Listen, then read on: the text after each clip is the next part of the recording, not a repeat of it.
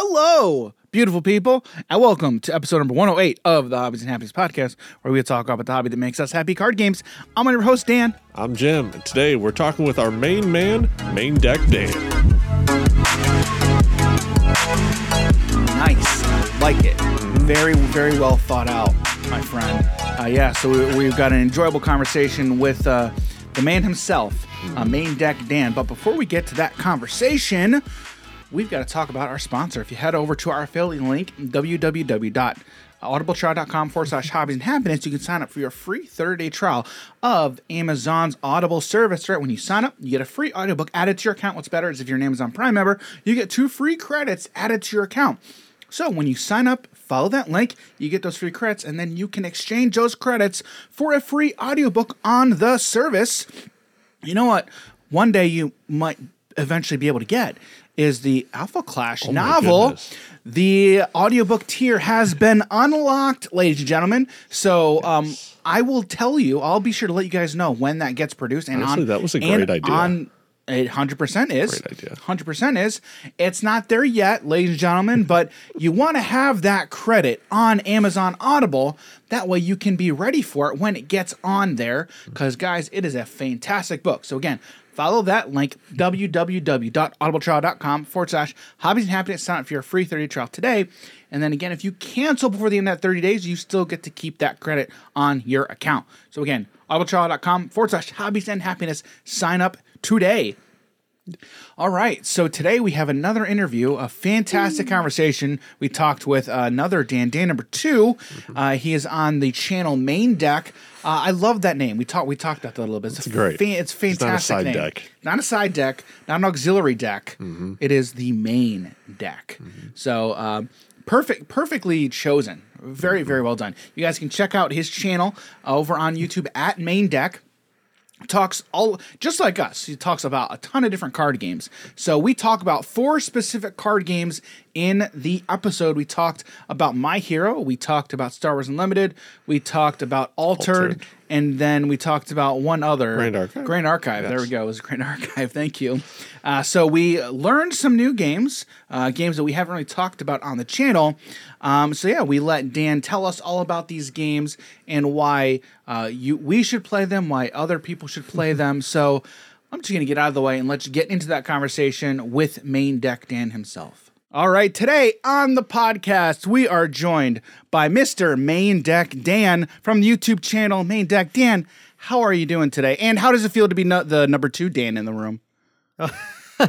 I'm doing wonderful, guys. Thank you so much for having me. I'm so excited to be chatting with you, both you, number 1 Dan, and Jim as well. You guys, I've just loved your podcast. Been a ton of fun. So when you invited me on, I couldn't wait. Awesome. All right. Well, let's jump into it. So today, what we're going to do is we've got about 4 games to talk about. 3 of which I don't really think we've talked about on the channel at all. One we have, and we're quite excited about it. But before we get into that, Dan, can you tell our audience a little bit about yourself and kind of how long you've been in the TCG space? Yeah, absolutely. So it's been like 20 years-ish now, I think, that I've been playing TCGs. I think I'm an old school now at this point. I mean, there used to be the old school above me who were like, oh, I was there when Magic was founded and stuff. But at this point, I feel like I've maybe finally gotten there. I started a lot like some of your other guests in the past. I started with the Star Wars customizable card game. So yes. That was trial by fire, by the way. And you're like a 9-year-old trying to play that thing. Yeah, I can imagine. Yeah, I got into that, and then I bounced around Magic, Yu-Gi-Oh, Pokemon. I actually played Pokemon. By the way, I didn't just collect it when I was a kid. So Pokemon back then. Yeah, I was referencing one of your previous episodes too. There, man. Every time I listen to your episodes, I'm like, I wish I were in this conversation. He's like, I was one of the few at Toys R Us on that Saturday pre-release. No one else was there. Because I was Toys R Us, exactly. I know. Oh, for real, man. Yeah, like I bounced around. I played so many games. Dragon Ball Z from Score, Duel Masters. Boy, one of my favorites. Inuyasha. Anyone play that one? That was a weird one. That was a fun one. Cards. That was it. Nice. Yeah, I played games forever. Finally, after years and years of playing these games, got a job at the local game store, became a judge for Magic. I dabbled in judging some other games before then too. I learned that when you become a judge for Friday Night Magic at your local store, you don't actually play anymore at that point. Yep. Which was unfortunately sort of a harsh reality that I had to go through there. And I just started basically purely judging at that point. And then following that, I got into like this point in like 2014, got into the Dragon Ball Z game when it got relaunched from Panini. I have some of these back here somewhere too. No, maybe I don't actually. Anyway, they invited me. I became one of the highest level judges for that game as well. Nice. Super Saiyan 3 level judge is what it was called. He went further beyond. I did. Yeah, I mean, it was, a lot of this was like small games, like big fish in a small pond scenarios, right? It's not like I was really a quote unquote big deal, but to like 12 other people, they knew my name. So I guess that was kind of cool. Yes. Dragon Ball Z collapsed. Panini invited me to help develop a card game for them. That's what I actually have back here, the Metacross TCG. I was a developer on the short-lived Metacross TCG. And during that time was when I decided, content creation sounds really fun. And I jumped on to YouTube and I made the current channel by a different name. It went through like 3 different names before it is MainDeck now. And I finally like settled on something I actually like. Mm-hmm. I love the name, by the way. Mm-hmm. Oh, thank you so much. It's beautiful. He's the main deck. He's not a side deck. Yes. He's always the main piece. Yes. I mean, that was honestly, that was part of it when I was sitting there trying to think of I went through a couple of just honestly stupid names. In retrospect, I'm like, why did I even think that was a good name?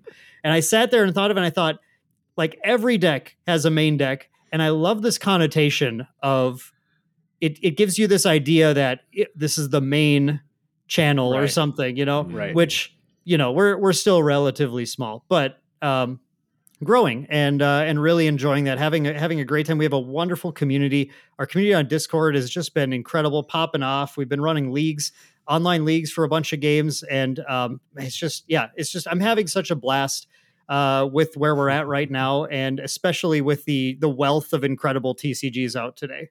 Right. All right. So before we continue, Jim's got a question that we always throw at people who have a background in Magic the Gathering, and we know you do. So Jim, take it away. It is also in his background. Yeah, it's not just his background, literally but it's in his background. For those of you just listening to the podcast and not watching, first of all, what are you doing? I mean, if you can't, that's okay. Are you here?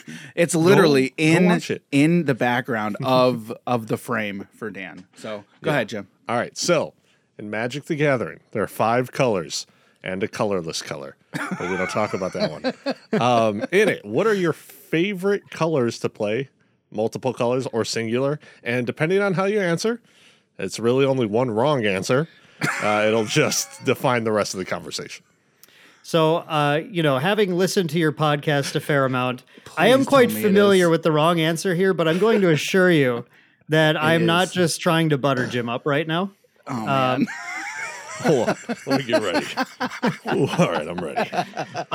Honestly, you ask any of my friends what I play, I play everything. First of all, I do play everything. I dabble in it all. I have I think over there I have a bag with 12 commander decks in it.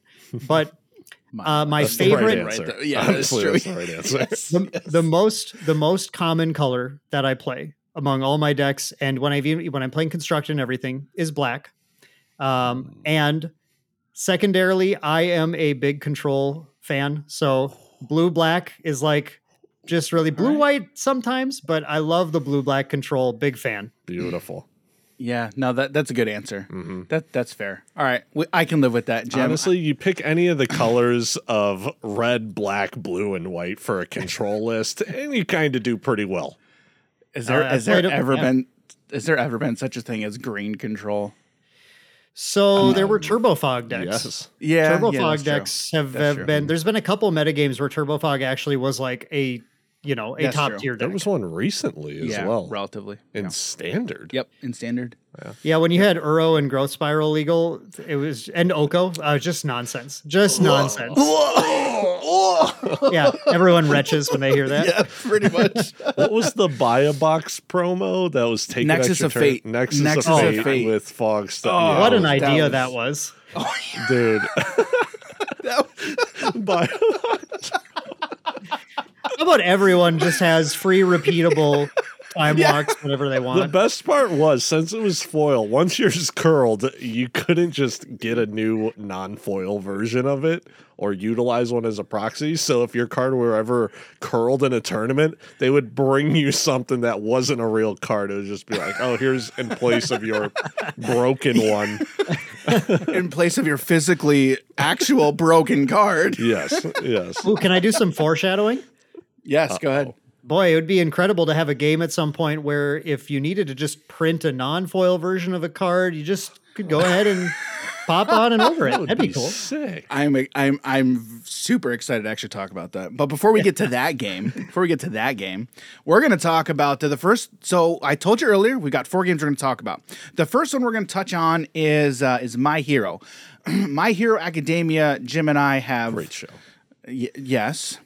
What we have like a little more than 0 experience. We played it at Gen Con. Isn't that what we played? We did. Okay. Now, we'll get to our thoughts here in a second. But for each of these games, there's going to be kind of 3 questions we're going to touch on. Number 1, why you're excited about it, why you're playing it, right?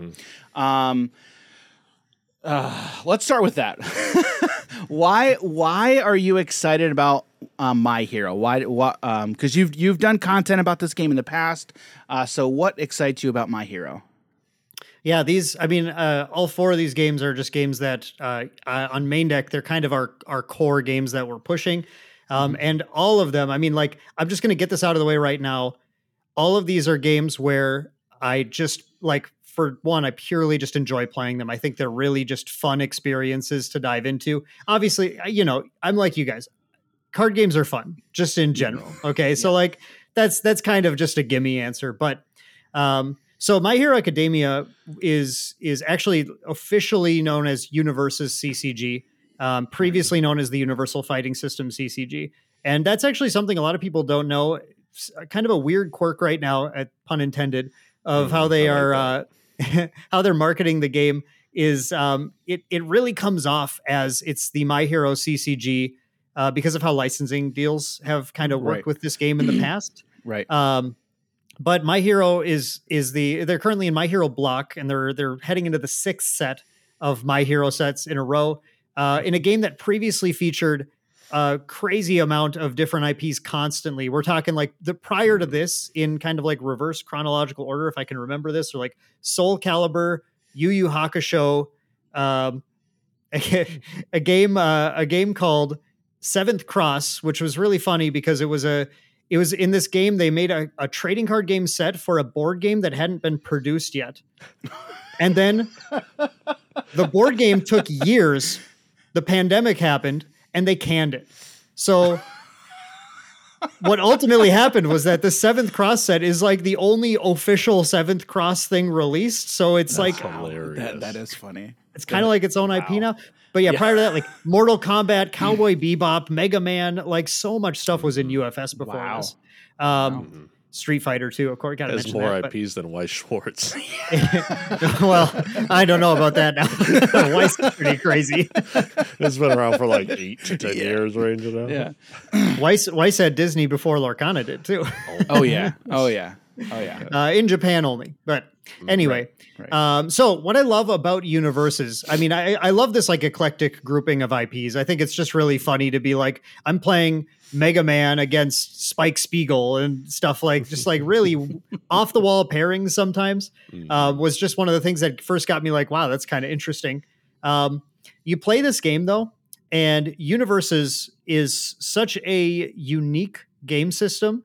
And it's out of all the TCGs I played, it's either number 1 or number 2 in the most insanely complex board states that no player should be expected to be able to handle. And when you go to your first Universes tournament and you're trying to play competitively, my first one about round 3 or 4, I had literally a splitting headache. I'm I cannot think this hard. I can't play that That game. does not surprise me. Now, I want to be clear, that's not necessarily a good thing, but it does mean that when you really start to when you start to get muscle memory for some of this stuff, you start getting into the game, you start to recognize card patterns based on just like images on the board. You see the card across there and your brain starts to go, okay, I only need to think about that during this particular situation, right? Right. You kind of develop your plasticity of your brain. You develop these neurons, right? And it gets easier. And when you get to that stage, oh my goodness, the competitive play in universes is just at this like insanely high level. It's so crazy. The difference between me and some of our Mitch, who's part of the MainDeck team, is like our best UFS player for sure. And he is like, he's like God tier compared to me. I'm just like a puny peasant on the ground. I feel like he's going to blush if he hears this, but for real, like, that when I first saw that, when I like got into it, I was like, how am I so much worse with like my, 2 decades of card game experience? You generally, so there's some transfer, right? Your knowledge transfer when you jump into games. I was like, it's like I've never played a card game before in my life. Yeah. I found that so fascinating. Universes, but it's not universal at all. Wow, that's Jim. No wonder you're the guy who does the openings. I like that. No wonder you're the guy who does the openings. That's funny. But yeah, like it's that combination of just a very unique play system with this like insane depth once you get into it. It's just it's a crackerjack system. It's really fun. I love it. How many times through understanding the game, like learning how to play, did it take for you to know like, hey, this is something I'm going to enjoy?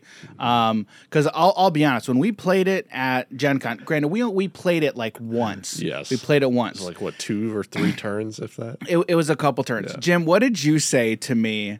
What did you say? Man.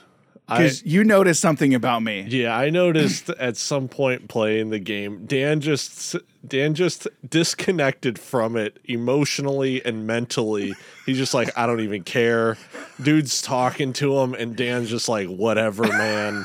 Is that how it really looked? Dude, that's exactly how it looked.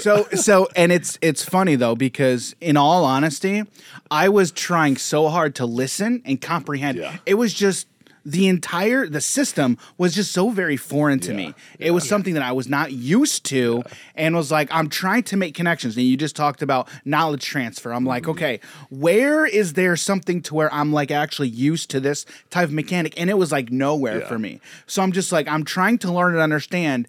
And it's not that I wasn't enjoying it. It was just I was searching. Yeah. I was searching and trying to find out, okay, what's something that's going to make this understandable for me? And like, I didn't get there, but that's not to say I didn't have a good time. Like the guy who was helping us, he did a really good job. Yeah. But you could tell he's been playing this for a while. He knows everything about it. And I'm just like, all right, I understand how it is like talking to a complete noob. I get it. So my question to you then is like, how long did it take you to actually understand the game well enough to where you could sit down and play competitively? Competitively, I don't know if I can do that yet. Comfortably, no, we'll say comfortably. I played in a few pretty competitive events, and I felt like I did okay, but it was one of those situations where I came out like, oh, I know exactly where I completely screwed myself in. That's like 6 of the 10 games today, for sure. Yep. So, and the other 4 are just a mystery. I don't know why I got destroyed. But I would. Well, yeah, and you know what? One thing you guys I'm sure noticed too is that there's a very just like obvious RNG element in the game in the resource system, right? Oh, which is like goodness. Yeah. I hate it.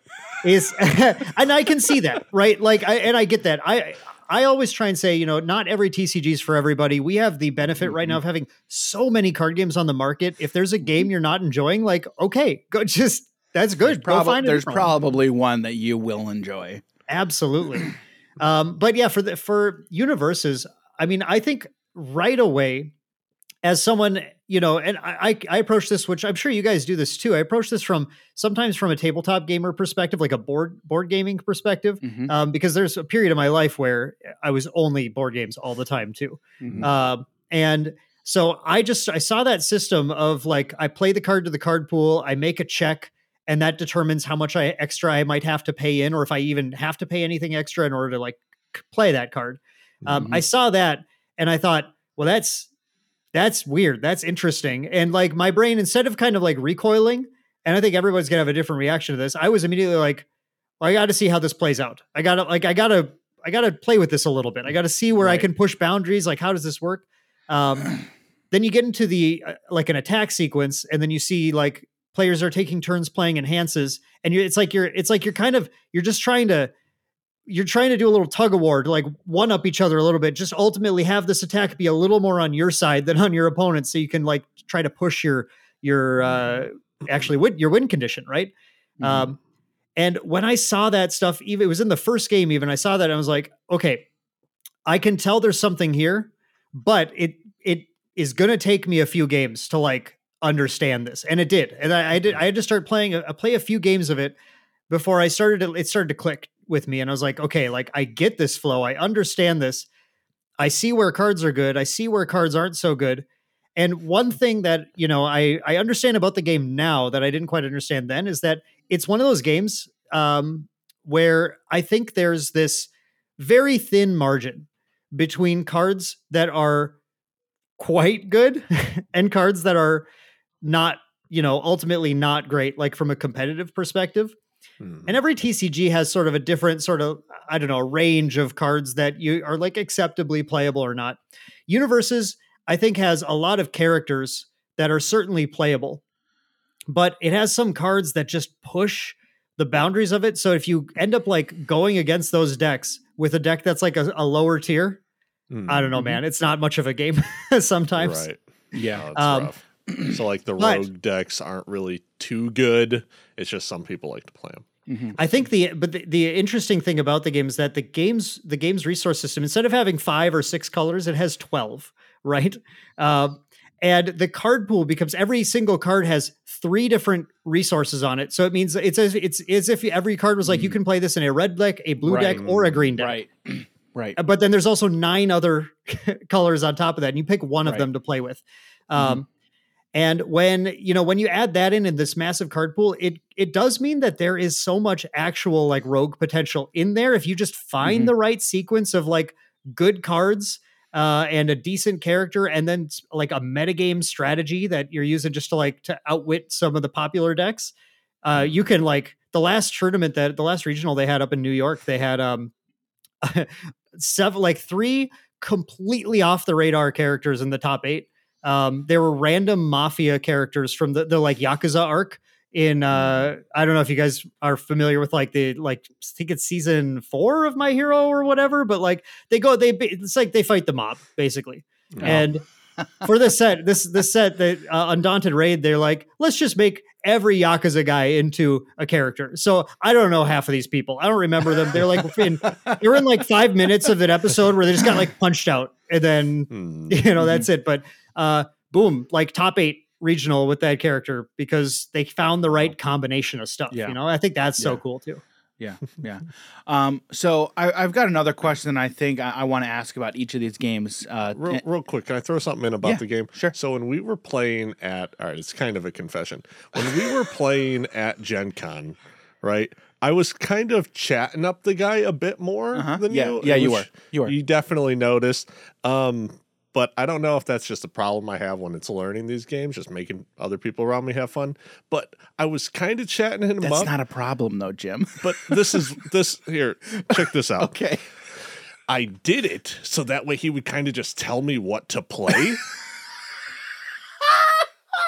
Because I didn't understand the game at all.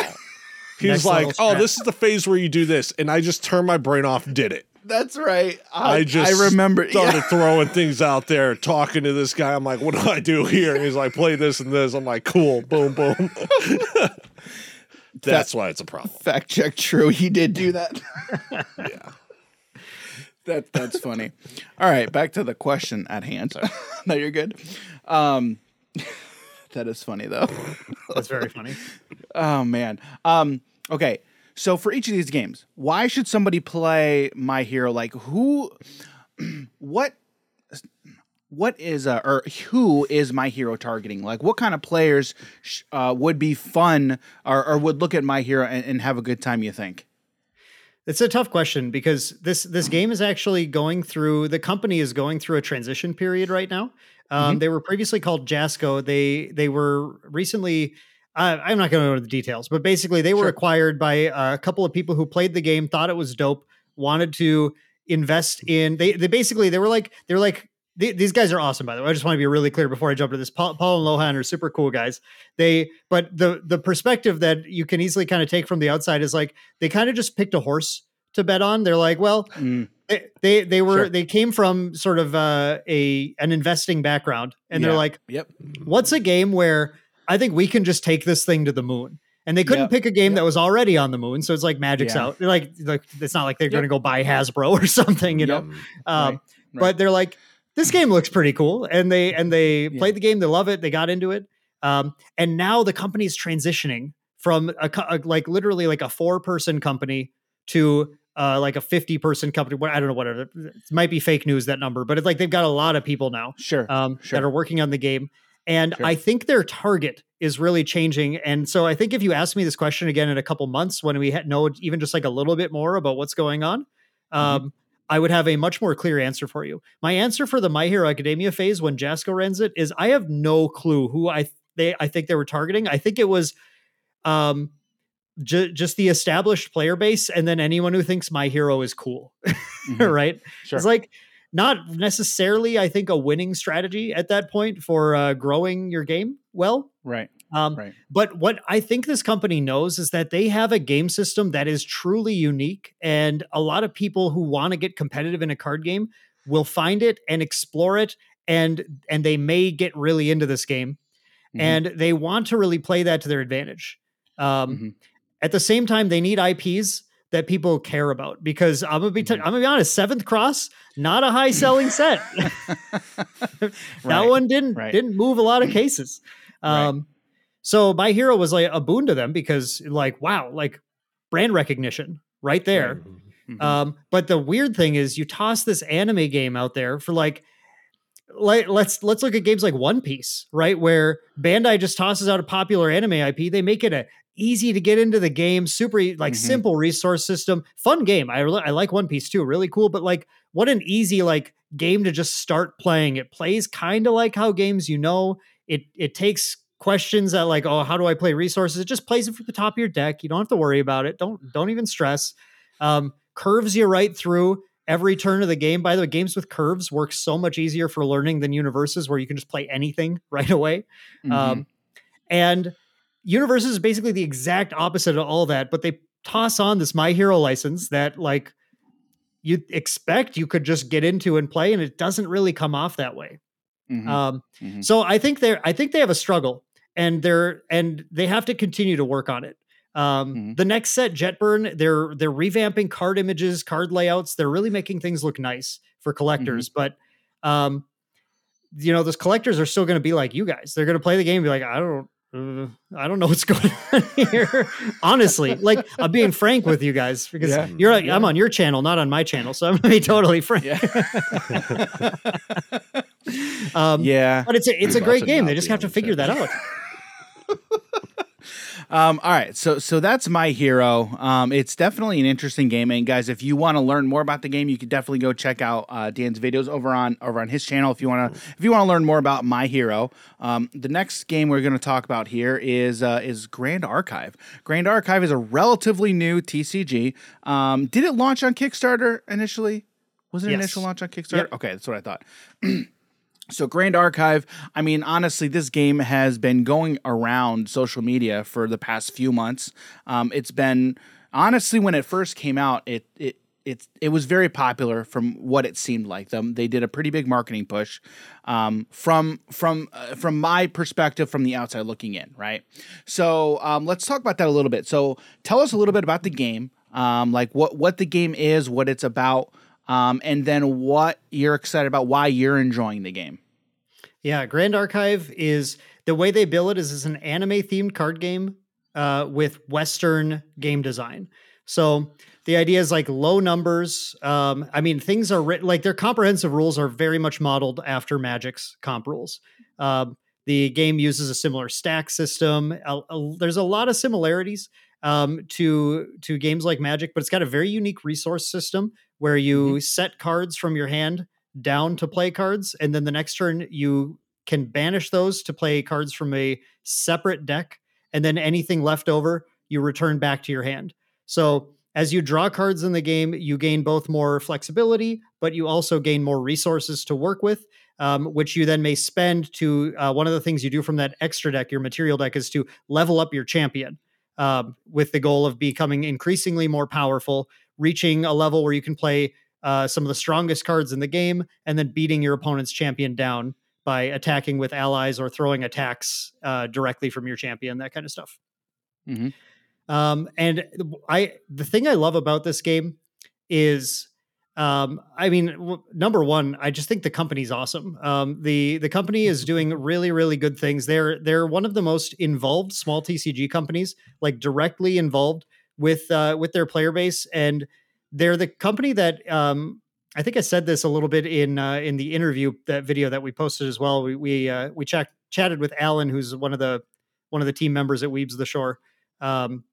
And they are, they're a small company that punches way above their weight class. You wouldn't necessarily think by just like looking on the outside that they're as small as they are. But they do a lot of things really right in how they respond to the needs of the player base. Very balanced approach, but very smart approach, answering the things that need to be answered. The game itself is extremely fun. It's competitively it's I think similar to Universes, one of those games where when you really get to that competitive echelon of stuff, it's quite a bit more powerful than some of the casual stuff. And I think that's something that I'd like to see them continue to try and work on a little bit. But there's a very diverse metagame right now. They've done very well in kind of balancing things out to create a lot of viable decks. And the game just, it plays kind of like games, but in its own way. And it's with the aesthetic, I just really enjoy it. Okay. So the mechanic that I found very interesting. Now, granted, I haven't played this game at all. Jim, have you played it at all? No. Okay. I watched a quarter of a game. I was going to say I've watched people play it, and I'm probably about the same as you at Gen Con. We watch Liam play it. Yeah. So the whole putting cards from your hand down and then getting them back just seems, that's another like mechanic that just seems foreign to me. Can you talk us through that? Is that the resource system? Is that correct? Yeah. Yep, that's the resource system. So how does that work exactly? Okay, so I guess we'll go through a little journey of the mind's eye here. So you imagine you have a card in your hand. It's a ordinary bear is what it's called. It's literally the name of a card in the game too. So the ordinary bear costs 3 resources. It's a 2/2 for 2. It is a 2/3 for 3. No, it's not a grizzly bear. It's an ordinary bear. Oh, okay. Come on, they're different. Sorry. The ordinary bears in this game are a little bit scarier than grizzly bears, actually, for whatever reason. So, so it costs 3. And what that means is you're going to have this card in your hand, the bear you're playing, and you have 3 more cards at least. You choose any 3 cards in your hand other than the bear, and then you put them face down into a zone called your memory. And then you put the bear into play. Now, on the subsequent turn, you will have a phase where you can materialize from your deck. And this is where, like, this is really the wrinkle that makes this very interesting, is that when you materialize from your material deck, it's like a 1 play per turn thing that I'm trying to think of a good analog, but like it's kind of like an extra deck in Yu-Gi-Oh, I guess, but if you could only use it once per turn. It's really, if you play Flesh and Blood, it's like in some ways it's like your arsenal in Flesh and Blood of just a bunch of cards, an armory of stuff you have set aside. Usually it's like if you're playing the warrior, you have some swords in there. You might have some trinkets and baubles that do certain things.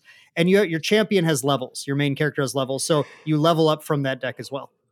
And to play cards from there, you need to banish at random cards from your memory. So if you chose to play nothing on your previous turn, you have a very limited use of your material deck the next turn. You can only materialize things that cost 0. Whereas if you played 3 cards, if you played that ordinary bear, you had 3 cards in there, you could play anything with up to cost 3. Now, cost 3 things would be quite rare because that's a lot of cards to completely banish from your hand. It's like it's imagine a card in Magic that says in additional cost to cast this, you have to discard 3 cards. Like that card's got to be pretty good. No, I'm good. Yeah. Good. Yeah, I'm good. Right. I pass. Right.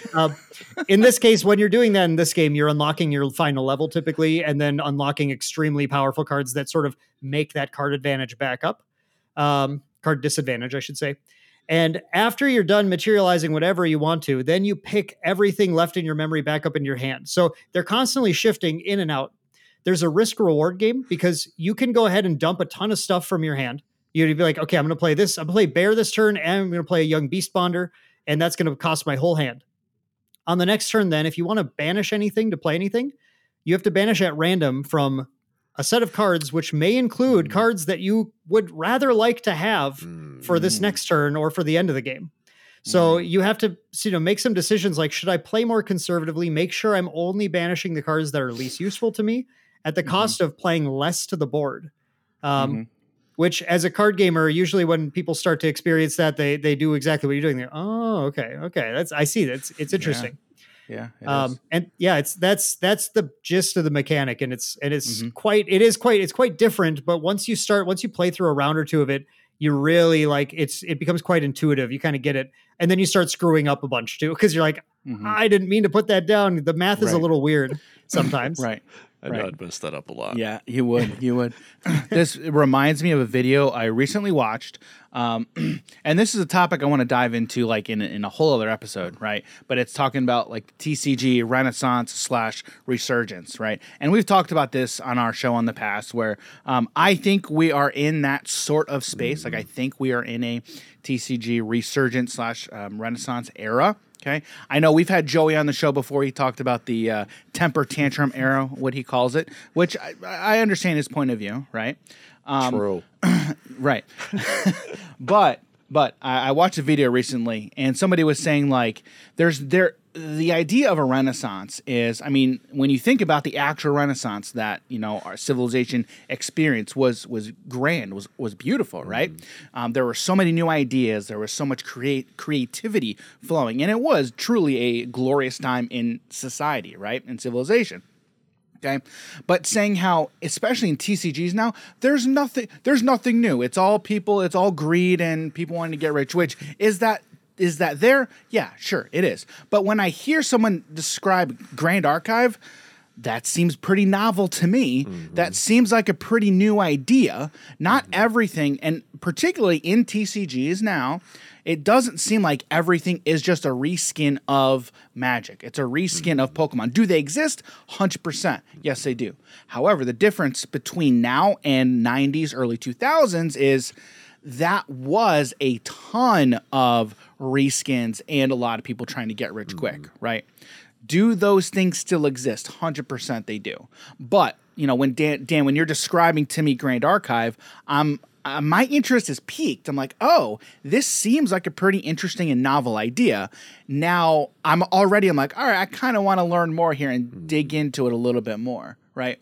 I want to get your quick take on that before we move on to something else here. What's your initial take on that? Like the TCG space now and all these different new ideas. I mean, with all these different games that you're in, are they all pretty unique, different, and new ideas? Do they bring that to the table? So I've heard your take here, of course. I've heard Joey's take as well. So I totally see those perspectives. If you ask me, I don't think there is a doubt about it. I think we are in a TCG renaissance. I think I don't hesitate actually to call this the second golden age of TCGs. It does feel like that to me right now. Like as someone who, I caught the tail end of the first one. And was playing there and at the tail end of that one, we were seeing that was when Score was going wild, pumping out every anime under the sun as a TCG. Case closed TCG, Dragon Booster TCG. They had everything out there. Right. Never played, the Shaman King TCG? Shaman King TCG. That's another. Yeah. What about the Austin Powers one? Oh, man. Oh, dude, I got Austin Powers right over here. You want me to get the cards? Yes, dude. Yes, I want to see those 100%. But anyway. Yeah. Yeah, baby. I wouldn't even dare to try doing that right now. One of the hallmarks of being in this age is when the market looks so ripe for actually making money that a lot of these kind of like get rich quick kind of cash grab, like IP grab games start to flood out. When you see those flooding out, I think it's a sign that you're in the golden age, but not necessarily, not necessarily the golden part of the golden age, right? Right. Seeing those games coming out there. Right. But the interesting thing about us now is that, and the phrase that always comes to mind when we talk about this is that we're standing on the shoulders of giants at this point, because when we, 100%. When we look back then, there were a lot of, like you said, there were a lot of just like, oh, here's Magic, but it's got a sci-fi skin on it or whatever, stuff like that. You also had a bunch of very creative stuff, but the creative stuff then was like, it was if they weren't copying Magic, they were just making their like own thing from nowhere. They were out at like, we're talking like Star Trek CCG was the first one before Star Wars CCG. Like those games, I mean, even when I show them to people today, they're like, what is this? Like, what this is like, you've never seen something like this before. Even if you've been playing TCGs from the past 15 years, like it's just so different. Right. Now what happens is that a lot of these games come out, and instead of just having to like come up with their own idea, designers are able to play not only TCGs, but board games, card games, video games, digital CCGs, all sorts of stuff. And they glean these ideas and they go, that is such a good mechanic. What if I combined it with this unique thing? And so you get a lot of games where people, I think, are very, very quick to call them out as being copies, clones, whatever, of certain other things. But you can only kind of come up with new ideas for so long. There's no new ideas under the sun, right? Being the other, the Shakespeare quote or something. So, I mean, like there certainly is a lot of innovation, but I think you do sometimes have to adjust your lens for what you're calling innovation right now, and understand that the reason people are making these games that have similarities is because those are damn good mechanics. Like, yeah, for sure. They're good cores to get, like Lorcana, man, like a good core to a game that then tosses its own ideas on top, has its own perspective that it's approaching sort of game design from, that is certainly like effectively unique in the marketplace right now. For sure. And it's great. It's good to see it. And that's the stuff that makes me see like, yeah, I think this is a golden age for sure. This is a topic that, in all honesty, I want to have you on again, and that way we can just talk about that, because I know we can talk about that for a while. 100%. So I was like, I wanted to just ask that, right? But I'm like, I know if we just keep talking, it's going to go on forever. But anyway, all right. Okay, before we move on to Altered, okay. Lastly, about Grand Archive, Who would enjoy Grand Archive right now? What kind of TCG player would be interested in and do well with a game like Grand Archive? I think the players who take to Grand Archive the best are, number one, people who appreciate the anime aesthetic. I don't think you have to enjoy the game, but just with Lorcana, with everything, if you enjoy the IP quite a bit, it enhances your enjoyment a massive amount. Grand Archive doesn't have its own IP, but it has a particular aesthetic it aims for. We're talking like it's got plenty of waifus and all this stuff. So if you like that kind of thing, that's going to appeal to you. But, you son of a person, I'm in. But in particular, I think if you enjoy that and you really like competitive Magic, Flesh and Blood, or you bounced off of competitive Yu-Gi-Oh, but you want to play something that is equally, that like you can get really competitive with, you will really enjoy Grand Archive. It's at a competitive level. And I say this because right now our local group is deep into testing for the first major tournament, which we're flying off to next week, actually, in Houston. But like we're deep in the meta, like at the stage where we're really talking about tweaks to deal with metagame problems. And it's just like, it feels like we're going to get totally surprised when we go to the tournament. And it's that really fun sort of competitive spirit, high level play, very interactive end games. that I think competitive players who like anime would just like you should try it for sure. Mm-hmm. Very cool. I'll have to watch some of your videos because it's a game that I've seen a lot of, haven't dove into it really at all. But now I'm even more interested and curious about it. So that is Grand Archive. All right, the next one we want to talk about is Altered. So Altered, we first heard about at Gen Con when we ran into our friend Nelson from Nelson All Over Cards. Nelson. He ran into us on the show floor and was like, "Hey, have you guys heard about Altered?" We're like, "What the heck is Altered?" He's like, "Yeah, so it's this TCG, right?" We're like, "Okay, you son of a gun." He said, "Keep this on the down low." Look over his shoulder. First of all, I got invited to a very secret meeting, and I'm going to tell you all about it, right? So anyway, Dan, you've got some stuff on your channel about Altered. So can you tell everybody first what Altered is, and then why you're hyped about it, why you're excited about it? Yeah. By the way, that weekend was a bit of a blur, but like I'm pretty sure I was in the same session with Nelson with nice. The Altered guys. So nice. I don't know why exactly, but they caught our channel and they popped over and they sent me an invite, and I was like, "Yep, yeah, absolutely, I'll come check it out." And the story I like to tell everyone with this was that when I was going to this, I'm sure you guys would understand this too. Random board game company invites you to, and like, by the way, random, like they literally haven't made anything except they've been working on Altered for 3 years. So I've never heard of their company before. Now I understand where they came from, but that's beside the point. Sure. They invite you to go view their new TCG that's going to change the industry. Okay. If you get that in your inbox, I'm sure you're just like me. Yeah. Spam. Dude, okay. I think so many of that stuff I'm like, spam. Okay. I got too much stuff to do. I don't know who you are. I'm sorry.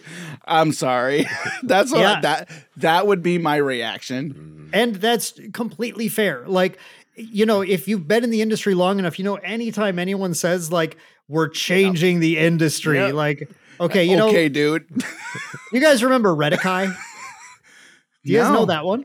It was, I believe so. Yeah, Jim's got me. I just know the name, and like I know I've seen this. Okay, I've never played it. 2010 or 2011, I think it was supposed to change the industry because they used all their cards were clear acrylic. Yeah, that was changing the industry. I got a lightning bolt card that's clear. I don't know. Yep. Okay. I think that there was like a Gen Con promo that like I sold for $50 or something because you could just pick it up. Remember how much you sold it for. Anyway, anytime a company says that, I just like, Redikai died like the next month. So, it just like, it doesn't really matter to me, but I gave them the benefit of the doubt. It's like, this sounds fun. I'll jump in. It sounds cool. Like whatever. They seemed professional enough. Went to this thing. Mind was actually blown. Like I can't express how. Yes, I can't express how myself and MainDeck Jordan, we went to this, we sat down just completely with this mindset of this is going to be whatever. Jim just found the lightning bolt card. The Redikai card. I got it. Yeah, isn't it cool? It's like the whole card is clear except there's a little like lightning bolt on it. Mm-hmm. Yeah. Oh wow. And you stacked them on top of your champions. Whatever. That's beside the point.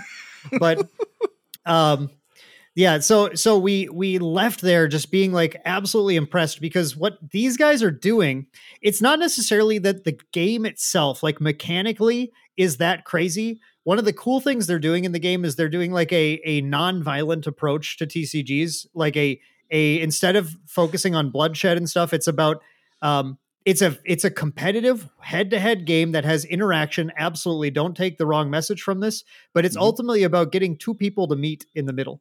It's instead of like reducing your opponent's life total or destroying them. And magic.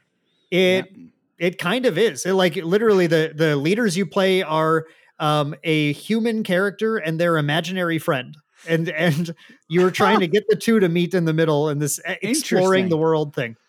But other than that, like kind of that meeting in the middle system, if you imagine the base rule set of Star Wars Unlimited, it's very similar, actually.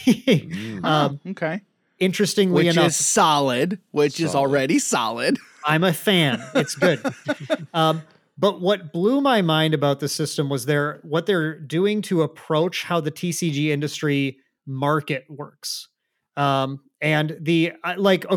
there's an hour-long video on our channel, and I'm obviously not going to link talk it. for an hour. We'll link it here, guys, if you want to check it out. And when I give you these quick hits, these are not going to be the whole story. You gotta go check the video out to get like it's Eric Julengard from Equinox who explains the whole thing to you, like just top to bottom. He'll explain everything. But the basic idea is that cards all have QR codes. You have a digital companion app. Instead of just like tracking your collection, it does that, but it also is the marketplace. You own your collection digitally. You sell your cards on the digital marketplace, and then you can print to order. You can print on demand any of the cards that you digitally own. If you own them in foil versions, you can order foils or non-foils. If you bought the card from someone in Japan on the digital marketplace, you can order it in English, French, Spanish, Japanese, whatever you feel like. If your deck gets destroyed, you have water damage, if it gets stolen, you just go print it again for a nominal fee. So beautiful. It's fascinating. It's a fascinating system. And then furthermore, the game uses unique, like literally one of one unique cards in about every 8 packs. If I remember that, I've been talking a lot of Star Wars Unlimited. I think it was 8 packs for Altered. You open a unique card, which is you're the only person in the world who owns that. You scan it in, it's in you own it now. They're not like you've never seen this card art before. It'll be a unique version of a particular card name that has modified stats, abilities, stuff like that on it. And then if someone really likes your card, they can hop on the marketplace, find that you own it. You can mark yourself open to this or closed to it, by the way. And they can go and make you an offer on it. They can say like, hey, would you like to sell me that? I'll pay you $10,000. And you can go, yes, this is not worth $10,000 to me. And then you just click okay. And then you're done with the transaction. You get the money and you're done because it's all digital. It's never been easier to. I know, guys. I'm telling you. So we came out of this. We were like, this literally is if this works, and that's the big caveat to everything, right? Yeah. Like as the audience out there is sitting there thinking of the 1,200 ways that something can go wrong with this, and yes, but I mean, like no actual change comes from just sitting around only taking the safe route, right? Yeah, right. Exactly. I say it's dangerous because I'll go so deep you would go so deep. I know you would. Now, how many people that you've talked to, what their initial reaction was? Oh, it's an NFT scam. How many times have you heard that? None, because other than this time right now, every single time I give the spiel here, I say not NFTs, but I forgot to say it this time. People, not on the blockchain. Yes, there's no blockchain involved. It's the way that the company likes to say is it's like in World of Warcraft, you have a bunch of digital stuff on your account. It's on the Blizzard servers or whatever. Same thing here. It's going to be on the Equinox servers. Something goes wrong, you support ticket in, and hopefully they can get it addressed. Like, that's just like any digital thing right now. Yeah. I think this sounds super interesting. I'm just immediately going to here's what all the detractors are going to say. Like that's what I'm thinking about right now. Because I mean, there is and has been so much negativity and vitriol surrounding NFTs in the digital space. From me too. Yeah. And like, I don't like putting that kind of stuff into the communities that I'm involved in, right? And so I don't like seeing that stuff in my community, right? And so I'm like, oh no, is that what's going to happen here? I hope not. I mean, this sounds super interesting, and yeah, like I think this definitely has the potential to really change the marketplace. I mean, interesting. Like how. What's your initial thoughts on it? Like, how successful do you think this is going to be if done right? I think if done right, the sky's the limit for this game. One thing that is like, it's sort of a subtle thing about how the system is described that you don't necessarily pick up on right away, but the company owns the digital marketplace, right? So if you want to sell anything, you just pop onto the app and you boom, boom, boom, sell it. The company owns it, not a third party. Not TCG Player, not Card Market.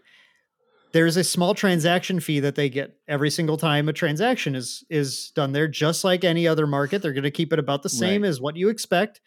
But this is the first time that I'm aware of in my history of TCGs that I've seen a company not only profit from the primary market, but the secondary market The secondary as well. market. Huh. Yeah. As long as the game sells, that company is making money constantly. I mean, we're talking, and I'm saying this from a positive perspective because as you guys know, like TCGs, they are businesses. They need to make money. That's part of it. And it means that how dare they? Wait, Yeah. hold on. Yeah, exactly. Hold the phone. You mean to tell me that That's my these favorite, companies too. need to make money to It's a cash survive and do grab. good? Honestly, this is this close to being an NFT. Like those companies that make that, or whoever it is makes that, they get a percentage of whatever the sales are on secondary markets. Yeah. And it's No. the only difference is it's not on the blockchain. Yeah.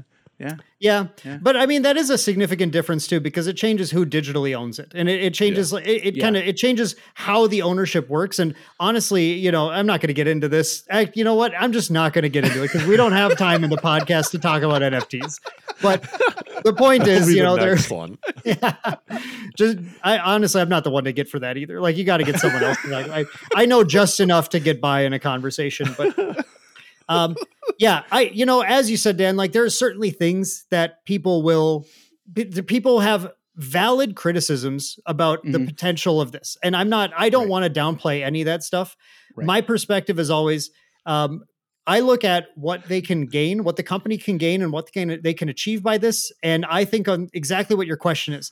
If they do everything right here, what are we going to see happen? And that's where my interest comes from. That's where my massive interest is. Like if I need to be, you know, a betting man on kind of what TCGs I think I need to like push into to even like from a content creation perspective, like where do I think I can like really make an impact? And I see a game that has a limit, like no limit, like this game effectively, like that can totally change the market if it does everything correctly. I'm interested. Obviously, I'm interested. You know, I want to see what happens with this. Right.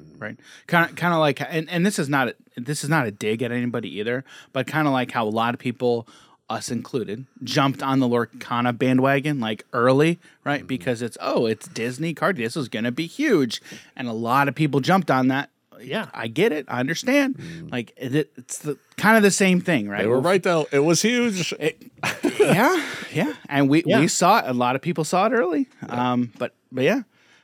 Yeah, I mean it's super interesting. Go ahead, Dan. Sorry. Yeah, it's a very similar thing to that. And you know, for me, it's just a game where I played it. I played Lorcana too. I played a good amount of it. It's a game where that I really respect and I just don't love myself. So I'm really glad there's plenty of people. If you need content for Lorcana, I don't have it for you. There's a ton of people. You've got plenty of options, including Hobbies and Happiness, which obviously you should, by the way, click that subscribe button. Make sure you're in there, guys. Come on.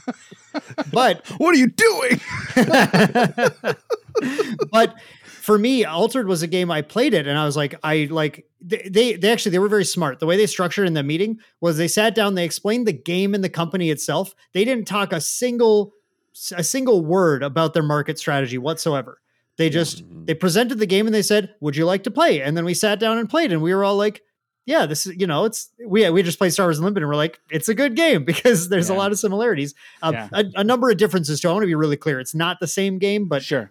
You'd be you would know as soon as you play it, Dan and Jim. You guys will both know.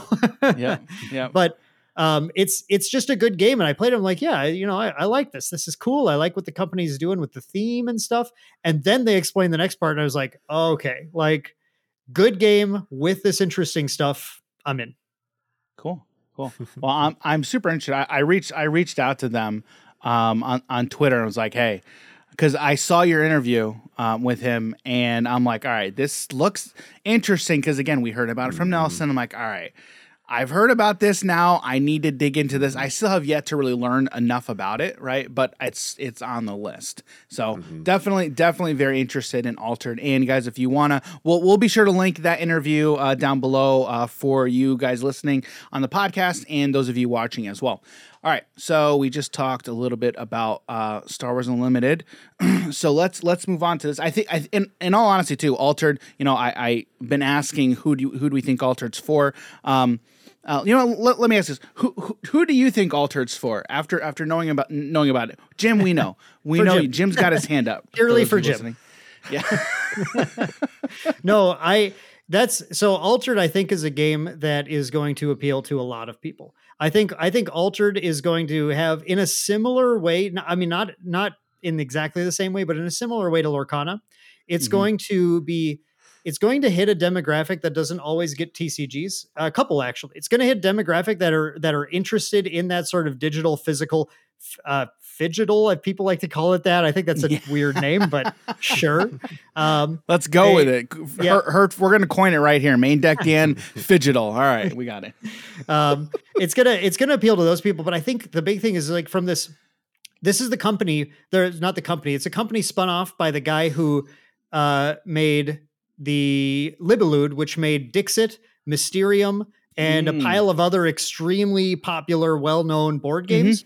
Dice Forge, some other stuff. So they have always had a particular mentality with how they approach theming, where they want everything to be optimism was the word they use. They want to present a world of possibility, optimism, imagination, fun, and not violence and destruction and negativity and that kind of stuff. And I think that, and see, like the artwork that we got to see so much art from the game too when we were at that. The artwork is so evocative of that vibe that I think a lot of people 100%. Yeah, 100%. I've seen artwork. 100%. Yeah, people are gonna see this and go, oh, that looks pretty. That looks cool. I really like that. And people who aren't necessarily into TCGs may see that. And if you start, this is the interesting thing. If you start to get those people in with this digital version where they're QR code scanning and they're selling cards they don't need, they're buying cards they need easily, they lose their deck, they just reorder it, they see all those benefits, you're actually going to get this interesting new breed of TCG players that are going to approach other games and be like, why is this in the Stone Age? Like, what? Yeah. Yeah. My deck, or that's gonna be interesting. It's kind of evocative of when digital CCGs started, like with Hearthstone, right? And then going from there, and like that's kind of the possibility, like to where I see it going, right? So that's exciting. That is exciting. That's very, very exciting. I was also just looking up some cards for Altered, and I think I found my favorite card. Okay. Brass Bug. Okay. The text, all right, it's effect. You ready? Okay. It states, and I quote, "I am a token." Yes. Not token creature token. I am a token. Yeah, all the card text uses self-referential. I love it. Wow, that's cool. It's very clear.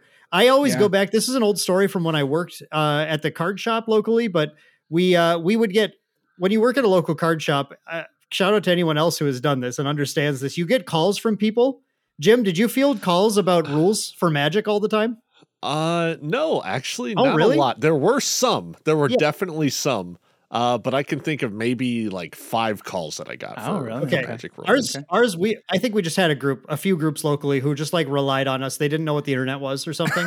So they would call with rules questions, and one of the best ones that we ever got. It wasn't me. It was one of my coworkers who got this one, but they hung up the phone and just lost it.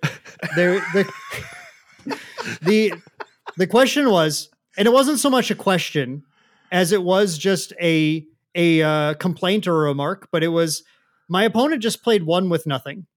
How is this card fair? Okay. Because 1 with nothing is a Magic card that reads, discard your hand. Okay. and their opponent played it on them, and they played 1 with nothing, and they looked at their opponent and they said, "Okay, discard your hand." And their opponent was like, "For 1 mana, I just discard my whole hand?" It's 1 with nothing is actually, it's a terrible card. It's a card that's supposed to discard your own hand.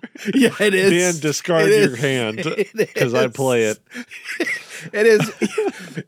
Oh, I love the artwork. I'm trying to pull it up because This I little remember purple dude. And, I remember the card, but I can't remember the artwork for the life of me. So I'm trying to get it pulled up here if my internet would work. It's a little purple guy. It's a black card, I believe. Yes. Oh, there it is. Saviors it of just says- Kamigawa Champion. No, maybe it was Champions. One of the Kamigawas. It's in there. I don't understand. I think it was Saviors. Yeah, I think it was Saviors. How is that a thing? So Okay, so the reason he thought the reason, it was discard your opponent's hand. yeah, he read it to his opponent as discard your hand, and your opponent said, "Oh, okay, I'll discard my hand." Right? And what I love about Altered is that, you know, when you do self-referential effects like that, it's quite clear what happens now. Everything just refers to itself and what it does. And that's kind of nice. It's like kind of goofy, but it works. It works. I'm never going to forget that. It's good. It's a good That's story. hilarious. That's hilarious. Especially when we have like Thought Seize where it's just like pluck a card, but 1 mana. Dan, discard 7 cards. Yeah, dude, that's the thing. That's the thing. When you're casual and like no shame whatsoever. It's just like when you're casual about Right. something, you just Right. you don't know what the wider No, you world don't. of cards like. Yeah. You don't have that to compare against. You just your opponent plays 1 with nothing on. You're like, oh my god, the card's insane. It's kind of like, I mean, a very different reference here, but when I was teaching my wife how to play Lorcana, right? She's like playing stuff and she's like, well, number one, she thought the characters could only quest once and that was it. Yeah. Right. Ooh. So she was like, well, why would I just do that? Why don't I just wait until I have all these things on board and then I'll win. I'm like, all right, yeah, you can try that. You can see how that works out for you. Sure, go ahead. Yeah.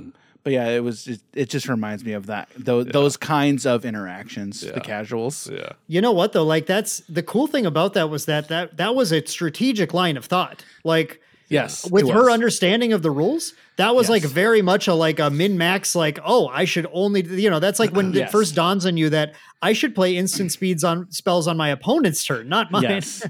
Yep. You start to realize like, yeah, that min-maxing, that's cool. Sometimes you have to do it on your turn though, as sad you do. as it is. And that feels bad. Does And feel then when bad. you realize a game doesn't have instant speed interaction, you're like, wait, I can't play on my opponent's turn? This is a bad game. Literally the best thing you can do in Bad card game. games. Play on your opponent's turn. Yep.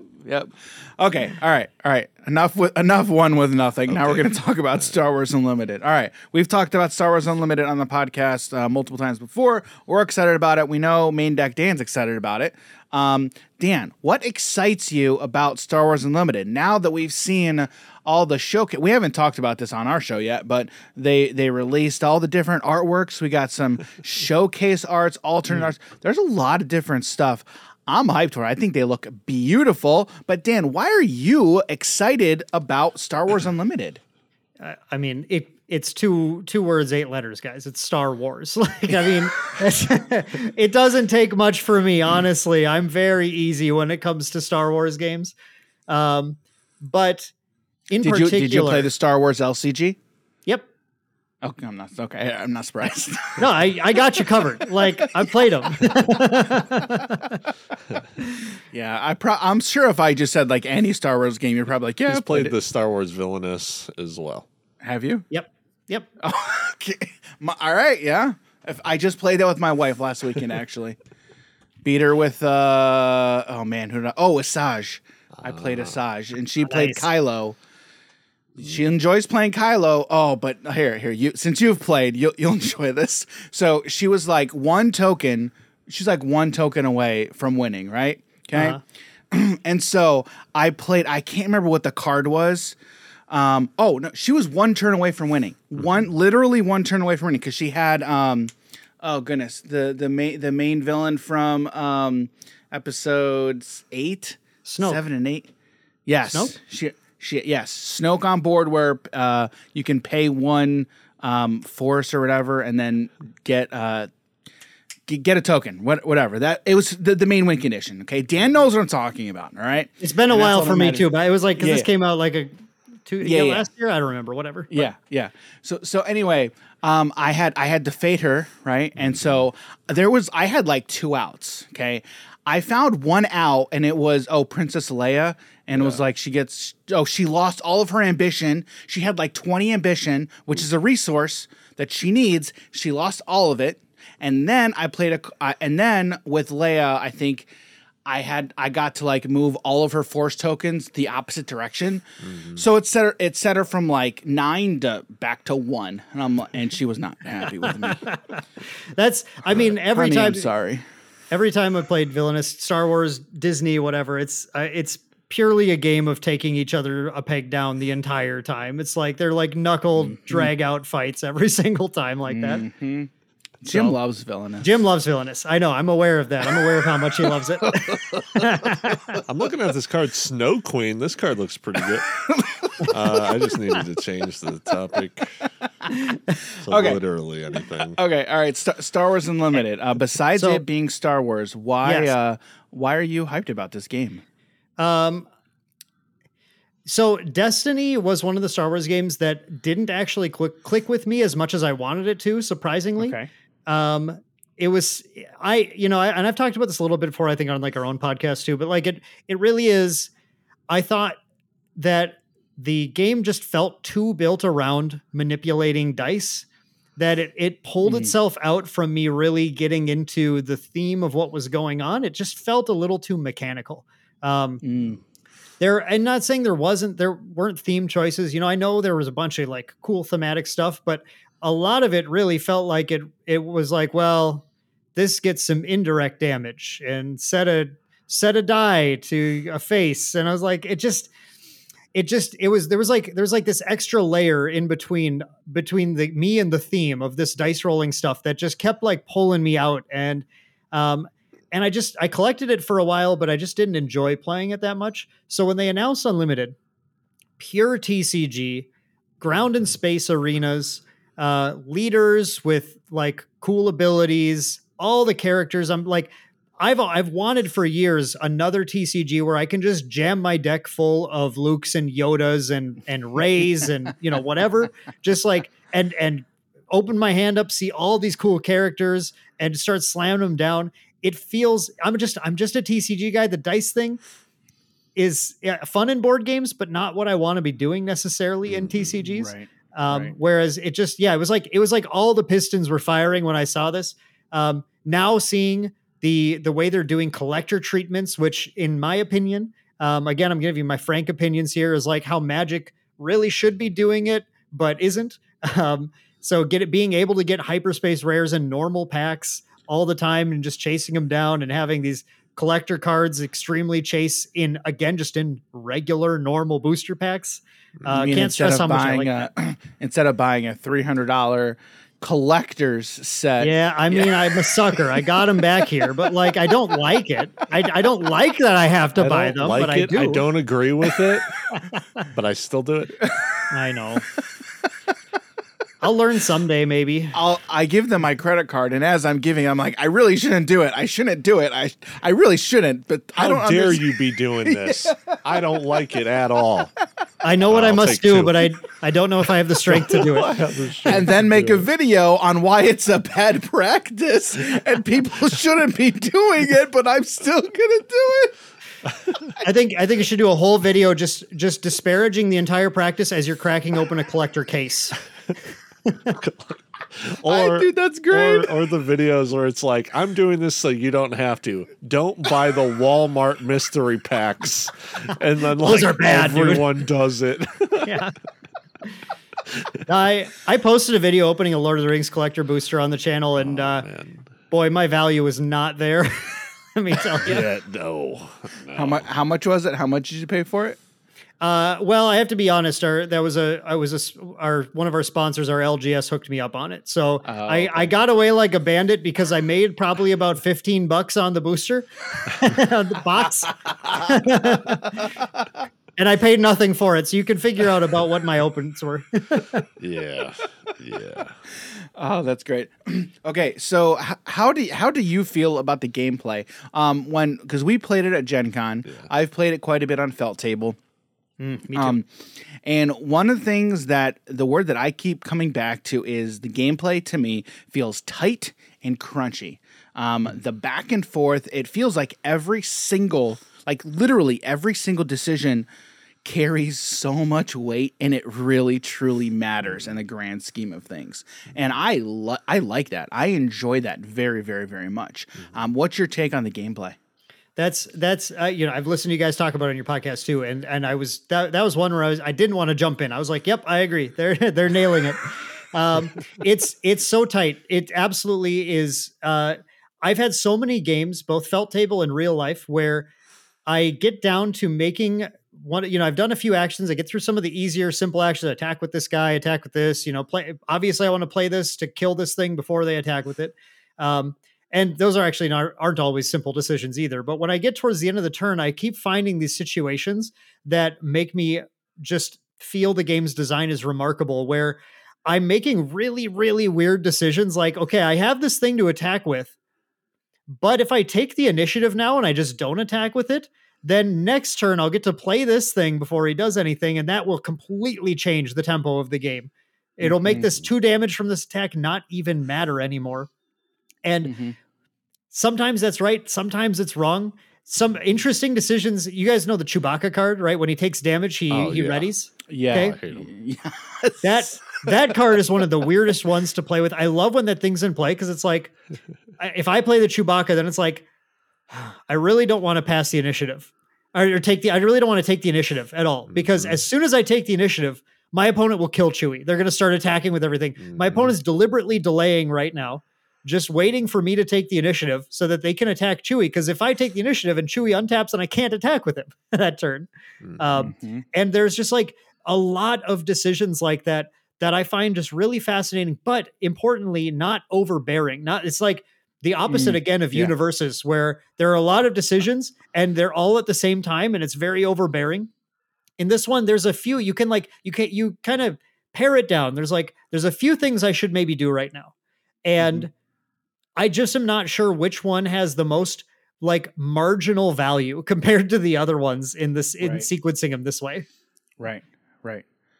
Right. Yeah. And I've very, excuse me, I very much enjoyed that. Like it makes decisions that I have to makes it feel a little bit easier, but also feel like, man, I'm kind of sweating over the decisions, but the decisions in and of themselves are just feel easier, right? In comparison to other games, right? Yeah. And for somebody like you, I think you kind of enjoy that, right? Don't you, Jim? Yeah, it was nice to play. And one thing I've learned playing it, I want every single one of my cards to deal damage on enter the battlefield. I'm like, I need to kill something. And I'm going to play Vader all day, try and get some Grixis colors rolling in there. Because Jim likes his Grixis. Just control everything while having a board presence. Hook me up. One thing I'm interested to see is how the archetypes are going to form. Oh, yeah. Like, because again, we talked earlier about the the knowledge transfer, right? The universal language, right, of TCGs, right? And that is archetypes, right? I'm interested to see how archetypes are going to look in this game. How is a tempo deck going to look? I feel like tempo decks are going to be a lot of games, and those are going to be the decks that do very, very well in this type of system, right? How is control going to look? How is aggressive going to look? Are aggro decks going to focus on one lane of the battlefield? Like, how are they going to look? I'm really interested to see. Have you been building any decks yet, Dan? I have built decks a little bit, but not actually since like a lot more of the cards came out. I was playing Felt Table a few weeks ago. I was playing like a whole bunch, building a bunch of decks on there, but that was before a lot of our like command drops and some of the legendaries like Boba Fett were like, you guys revealed Boba Fett. Beautiful card. Yes. Oh man. Crazy card. Yes. Very, very good. Very good card. So I like to approach the games when there's a little bit more meat to them, because I feel like a lot of sort of the early deck building is approaching a format that isn't really a real format. You know, Right. it's It's I just never want to going to see. be a thing. It's never going to be a thing. Right. And so, again, props to the grinders out there, the Star Wars Unlimited content grinders who are just like whipping out deck lists and like testing all sorts of nonsense. Like Holocron Gaming, Unplayable. I know there's more, guys. I would shout all of you out, but those are two that come to my immediate mind. There's a ton of them doing that. But for me, it's I kind of approach when I make content, I approach it from a perspective of I want to provide the most accurate information possible. And so I know that a lot of our viewers aren't like hardcore into one game in particular, like some of these Star Wars Unlimited content creators are going to have in their audience. Right. So I want, when you see a deck profile on MainDeck or something, I want you to feel confident that this is a deck you can pick up and go actually play at a tournament and be able to perform with. Which is where when a game's just like when a set, even for any game, not even for a game that's not out yet, but when a set's like only partially revealed, I don't do deck profiles or anything for it, because I don't feel confident that when the set releases, that deck's the one you're going to want to play. Yeah, right. I am 100% right there with you. I think it's beneficial to like play it because, like with Lorcana, I was like, I'm purposefully not going to touch anything, because when we went to Gen Con, we purposefully did that to where when we were at Gen Con, that was the first time we were going to play it, and that was fun. Was that not fun? 100%. The correct way to do it. That was a lot of fun, right? But you can't do that for every game, right? Like that was a very, very unique situation. And that was fun. Like I enjoyed that. But I still don't believe, like I was joking and joshing with people who were like making decks and posting them like, what was our thing? We don't even know how to play the game yet. We don't even know all the cards. Dude, we were 24 cards. We were trolling so many people, and that's your deck fun. consists of 7 cards. Singleton.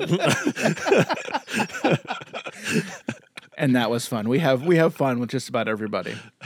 So anyway, all right. Who do you think Star Wars Unlimited is going to be for? What types of TCG players do you think are going to enjoy Star Wars Unlimited?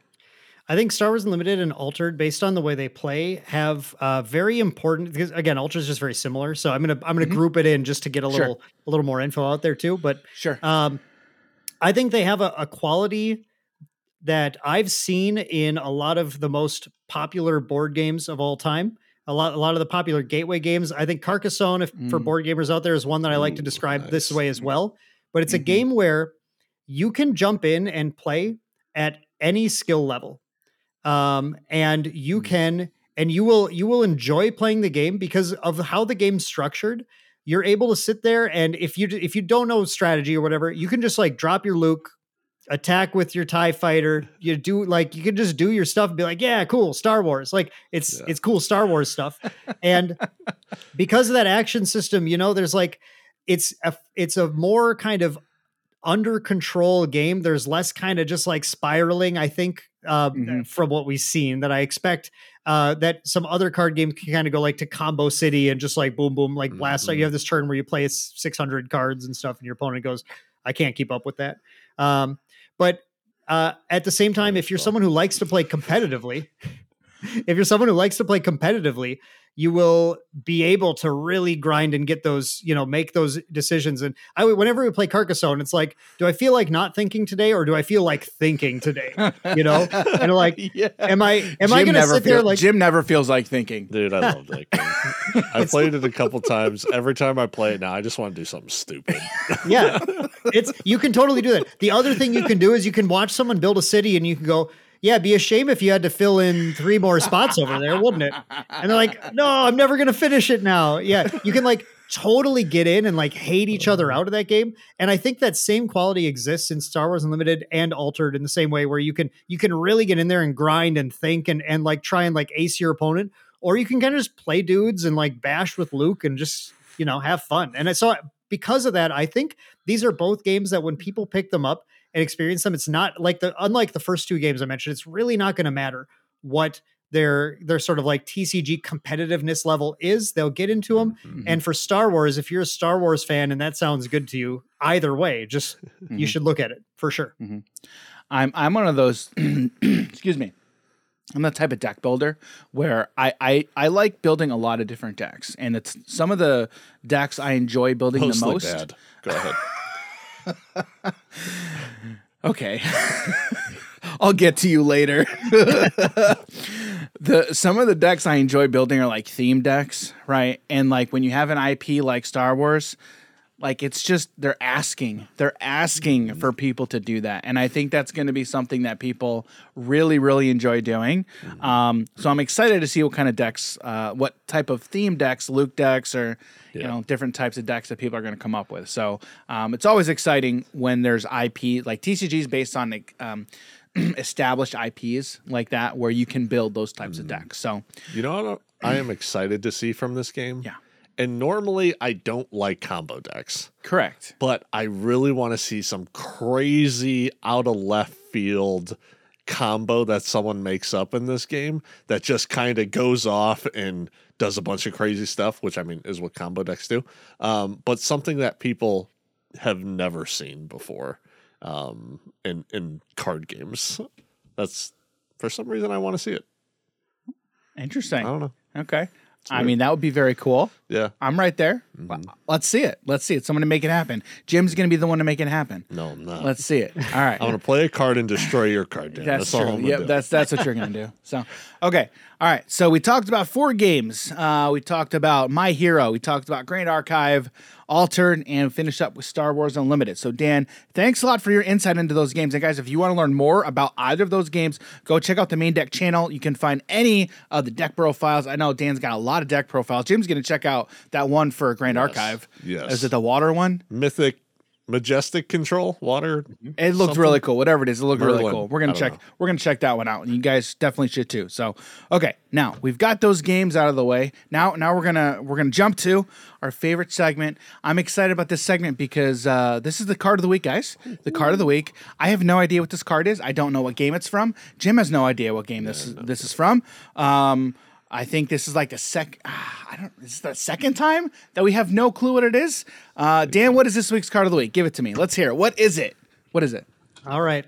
The card of the week. It over. Let me, also let me set it here. I had to turn my Discord off because I realized it was pinging me the whole time. So I'm sorry about that. I think this might have been coming through. You're good. But I'm popping it back on so I can send it to you here. So Cool.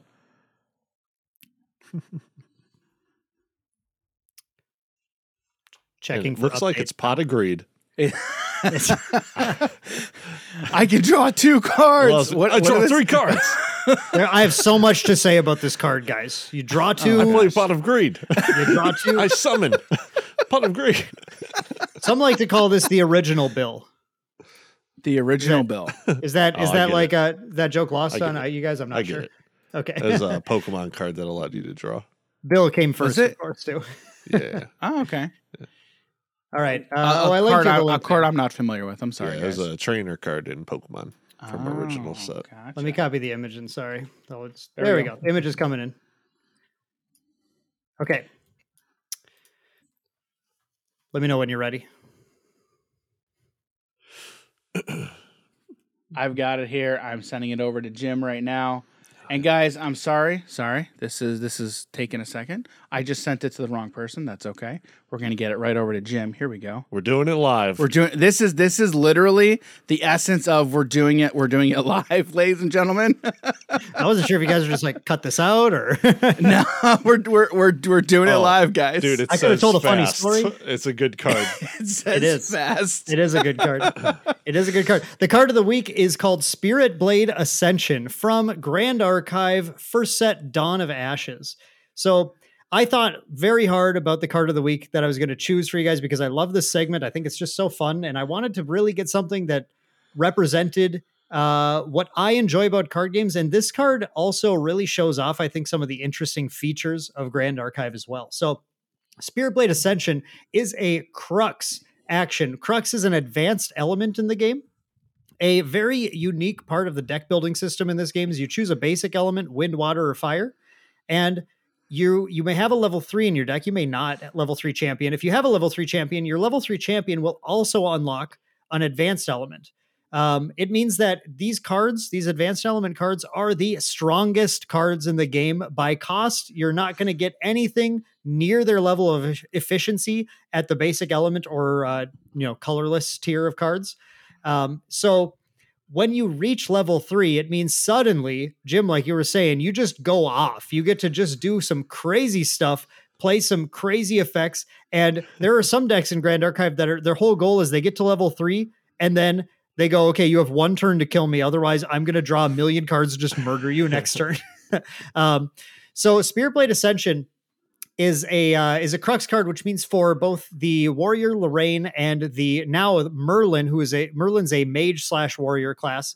When she hits level 3 and she unlocks crux as well, they can play this card and no other classes can, which makes their decks a little bit different than other decks that would be playing even the same elements.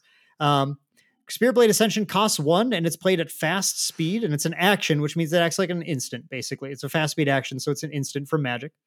So it's a one-shot effect. This says, as an additional cost to activate this card, return a sword regalia you own to your material deck. So the idea is your Lorraine or your Merlin's going to come out. She's going to take a sword that she's holding to fight with. She's going to send it into the spirit realm and now choose a sword regalia from your material deck or banishment and put it on the field. A new sword appears in her hand instead. So with this card, you're able to swap a sword out for a different one you want, or, and this is the key, guys, you can swap the same sword out for that same sword again. And there are cost. It's an engrave or whatever. The key to this is that there are some swords that do things on enter. So this is actually a blink spell. And I don't know about you guys, but when I see blink effects in Magic, my heart gets racing because I love this nonsense of just, I'm going to absolutely abuse this effect. So you like Sky Noodle. Oh, yeah. Dude, Yorian's my language, man. Yeah, let's go. Let's play 80 card decks with just all the control effects, and we're just going to blink everything all day. It's so much fun, man. Come on. That's so awesome. Blink all my planeswalkers, do it again. Blinking planeswalkers is so dirty. Spiritblade Ascension allows you to do some pretty crazy stuff. You get to this some of our favorite decks, and this includes that Water Merlin deck as well that you're looking at. You get to level 3, and then you do some really, really wonky things, really grinding into sort of the nuances of the game. When you get to that step where you take your memory back into your hand, you actually have priority before you do that. So what you can do is you materialize your level 3. Okay, so I just reached level 3. Wonderful. Let's say I have 3 cards in hand and I have 3 cards in my memory. Okay, so I get to my recollection step, which is when I normally take my memory back, but I say, hang on, I'm going to hold priority. I'm going to play Spiritblade Ascension before I recollect. So I put a card down from my hand. I play the Spiritblade from my hand. I bounce out my sword and back in my sword that says, draw 2 cards when it enters. Okay. Oh. Yeah. That card's on the watch list, by the way. It might get banned. It probably should. Honestly, it's disgusting because then I go, okay, draw 3 cards then. Yep. No, then I draw 2 cards and I drew another Spiritblade Ascension. So I go, oh, I'm going to play another Spiritblade Ascension. Do it again. Draw 2 more cards. Now, keep in mind, every time I'm playing these, I'm putting cards down into my memory, right, to play them. Yeah. And then when I finally run out of Spiritblade Ascensions, I just pull the whole thing into my hand. I start my turn I guess I have 18 cards in hand now, or whatever. So if you do enough, joking when I said Pot of Greed. Yeah, but no, I was actually showing you Pot of Greed multiple times and at instant speed. Yep. Yeah. Now, wow. This seems absurd, and it kind of is. But this is where you get to this late stage in Grand Archive, and both decks, if they're reaching level 3. They're both kind of doing crazy things like this. Yeah, and it gets into a very interesting headspace of how do I interact with my opponent's Spiritblade Ascension? How do I stop them from doing this? Interesting things like the sword returning to your material deck is a cost. So you have to respond to the sword in play before they activate the Spiritblade Ascension. You know, we're getting to those grindy comp rules. Wait, hang on. Let me look at the comp rules and see how this works to understand it. Right, but that's what I'm saying. if you're a competitive gamer, right? Like this is a start where you go, oh man, like I could really get people by just knowing how the rules work in this game. And you can. Yeah. But at that point, if you try to, get rid of it, it's still, they can play this at instant speed to just throw it in the back and protect it. So, that's rough, man. You want to answer it before they materialize. Before they go to level 3, you have to try and get rid of that sword. And there's a lot of decks. There's a lot of decks in the format. There's a lot of decks that are low to the ground. Like, okay, if the deck's just going to, if my opponent's just going to try to go to level 3 and go off, I just have to kill them before that. Kill you before then. And an interesting way that the game works is that, because it costs you more cards to materialize the higher levels, like you have to banish more cards from your memory to do that. The decks that are playing low to the ground, just like, I'm just going to go to level 1 and I'm going to sit there. Or actually, some decks just sit at level 0. They don't even necessarily care about like materializing any champion at all. Yeah. They never have to banish those extra cards to level. So by the time you're level 3, if I'm still level 1, I'm up 5 cards on you because I didn't materialize level 2 or level 3. That's 2 cards for level 2 and 3 cards for level 3. So there's an inherent balance actually to how that works. And that I like, even though you're playing these crazy cards, like first of all, you have to beat my 5 card advantage on you to make that back. Right. Right. Otherwise I've got more resources straight up because I didn't do that. Yeah. Wow. Fascinating, I think. How many different sword regalias are you playing in these types of decks? How powerful are those cards? So one of the decks I like right now, I'm playing 4 swords in the material deck. One sword is 2 of them are commons. One of them's a rare. That's the card that should probably be banned. And then one of them is I think it's actually starter deck exclusive card or whatever. So the cards themselves are powerful stuff because like at the different stages of the game, they're powerful in different ways. But 2 of the 2 basic swords that don't cost anything are, one of them just is more powerful if I have no allies. So, and the deck I like to play right now doesn't play a lot of allies to board. Instead, it just tries to do some big attacks, big damage sources for my champion instead. Most of my allies are just sack to draw cards from another effect. And then the other sword is a sword with an ability called True Sight, which allows it to pierce stealth units, which allows it to get through particular interaction that my opponent might play in the late game. I might go for a big attack, and the opponent can play an instant speed card that gives them stealth for the turn, which is then they just vanish, right? And I can't hit them with that attack. So if I have the Sword of Seeking, the True Sight, then that sort of negates some of those outs to me killing them, which again is like what sort of the end game is about. The other 2 swords are cards with on-enter effects that I'm just trying to abuse. Gotcha. Okay. Very cool. Very cool. All right. Well, Jim, what do you think about this Spirit Blade Ascension? Beautiful. Yeah. I love it. It's fun. Yeah. All right. Well, that is this week's card of the week. Thank you, MainDeck Dan, for Spirit Blade Ascension. I've learned a lot about Grand Archive tonight, and I was literally thinking this when he was talking about Grand Archive. I'm like, man, I got to see if I can get some starter decks, man. Because when we went by the booth at Gen Con, I think they were out of starter decks. I was disappointed because I was 100%. You got a playmat. You like that playmat. Yeah, I got Their playmats are really nice, dude. Their playmats are microfiber. Yeah, they looked very, very nice. But yeah, I'm gonna have to try and get some of this stuff just so I can try it out because it looks really, really, really interesting. So you want to play some? You want to play some of this, Jim? Potentially. It's too many games. I know it is. But there's never like I'm always down to like pick up a starter deck and like try something out. Yeah. Right. Because then it's like, all right, I've got some starter decks. I mean, I can still play it, I can still play it. And then if I want to buy some other singles, I can still do that. So I always enjoy stuff like that. So that is this week's card of the week, Spirit Blade Ascension from Grand Archive TCG. All right, well that's all we got for you guys this week. This has been it's been a long conversation, but that's okay. I've thoroughly enjoyed the conversation. So Dan, thanks a lot for hanging out with us today. Why don't you tell everybody where can they find MainDeck content? Where can they find you and all of your content on the internet? Yeah, absolutely, guys. It was an absolute pleasure, of course, and I do apologize because I do have a tendency to just talk way too much. So I'm Hey, it's partially not a responsible problem. for this. It is not Dare a you talk problem. on a podcast? I know. People can find MainDeck. MainDeck on YouTube, of course, is where we're posting a lot of our content right now. But we have a website, MainDeck.games. We're right in the middle of a website redesign. I've been working with our web developer, and we're going to have a lot more content coming on there very soon, which I'm very excited about.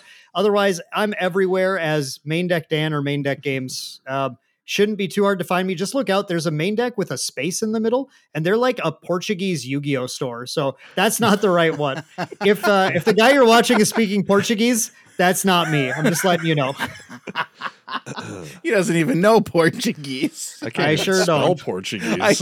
Yeah, That's even a tough word to spell. So, wow. it is 100%. So, all right. Well, again, thanks, Dan, for hanging out with us today. And we definitely are going to get you on another episode of the podcast in the future to talk more about TCG. So thanks a lot, Dan. I would love it. Thanks, guys.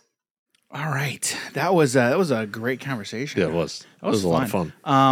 So Grand Archive, I'm really interested in that game. Mm-hmm. Very much interested in that game. Altered as well. I don't know about My Hero. That or Universes, the Universes system. Yeah. Yeah. I'm glad there's people out there who enjoy it. But I don't know. It just might be a little too much for me. Yeah. Is it going to be too much for you, Jim? Honestly, it seems like it. I was playing an aggro strategy, not even paying attention. You weren't because he was telling you what to play. I was upset because I couldn't ask him what to play. You stole him. Yeah, I did. But yeah, Altered, Grand Archive, and of course Star Wars Unlimited. Those all seem a lot of fun. Yep. We've talked about Star Wars Unlimited on the show before. But guys, let us know. What did you guys think of that conversation? Let us know down below. Dan, a fantastic individual. We had a lot of fun talking to him. This is another one at the end of the conversation. We continued for. We could have kept talking, but I had to let him go. I had to let him go. I'm like, I've kept you way too long. I'm like sitting back. You're like, oh, let's keep talking. But we'll have him back. We 100% will have him back because he's got a lot of great insight. He's just like yourself. Right. And I was talking to Ridge earlier today and talking about like our strengths as a podcast. And I'm like, one of the things I love about Jim is Jim just has that wealth of knowledge when it comes to these TCGs that I know I don't have. And I just poke and I prod and I just pull it out. Yeah. So getting somebody on like Dan, I was like, it's like another one of you almost. Yeah. It's, when he was like 25 years of Magic, I'm like, woo! Yeah, my man. Around, man. My man. Yeah. So, all right, before we get out of here, don't forget, guys, if you're listening to the podcast on one of these amazing podcast services, don't forget, guys, if you could leave us a 5-star review and leave us an actual review, we would be flattered to read that on the show. But also, those 5-star ratings help us get into more ears and get out there to more people so they can hear the goodness that is hobbies and happiness. So again, leave us that 5-star review on whatever podcast platform you are listening. And then if you are watching over on YouTube, don't forget, hit that like button, subscribe to the channel, and turn on bell notifications so you can get notified when we release more episodes of the podcast over on YouTube. So before we go, Jim, where can people find you on the internet? Yeah, you guys can find me on Twitter, Twitch, Instagram at Jim Morgan, HNH. You guys can find me on Twitter at _DG Campbell. You guys can find me on Instagram at Daniel.G.Campbell. If you head over to our website, www.hobbiesandhappiness.com, you can find links to all of our content there, post on a lot of different social services. Most of our content is going over to youtube.com/hobbiesandhappy. So again, thanks everybody for hanging out with us today. Jim, another fantastic conversation. We've got a lot of great topics in the pipeline. I told Jim about some of them, and we're excited to get those recorded out to you guys in the coming weeks. So thanks everybody for hanging out with us today, and we'll catch you in the next episode. See you, everybody. Take care.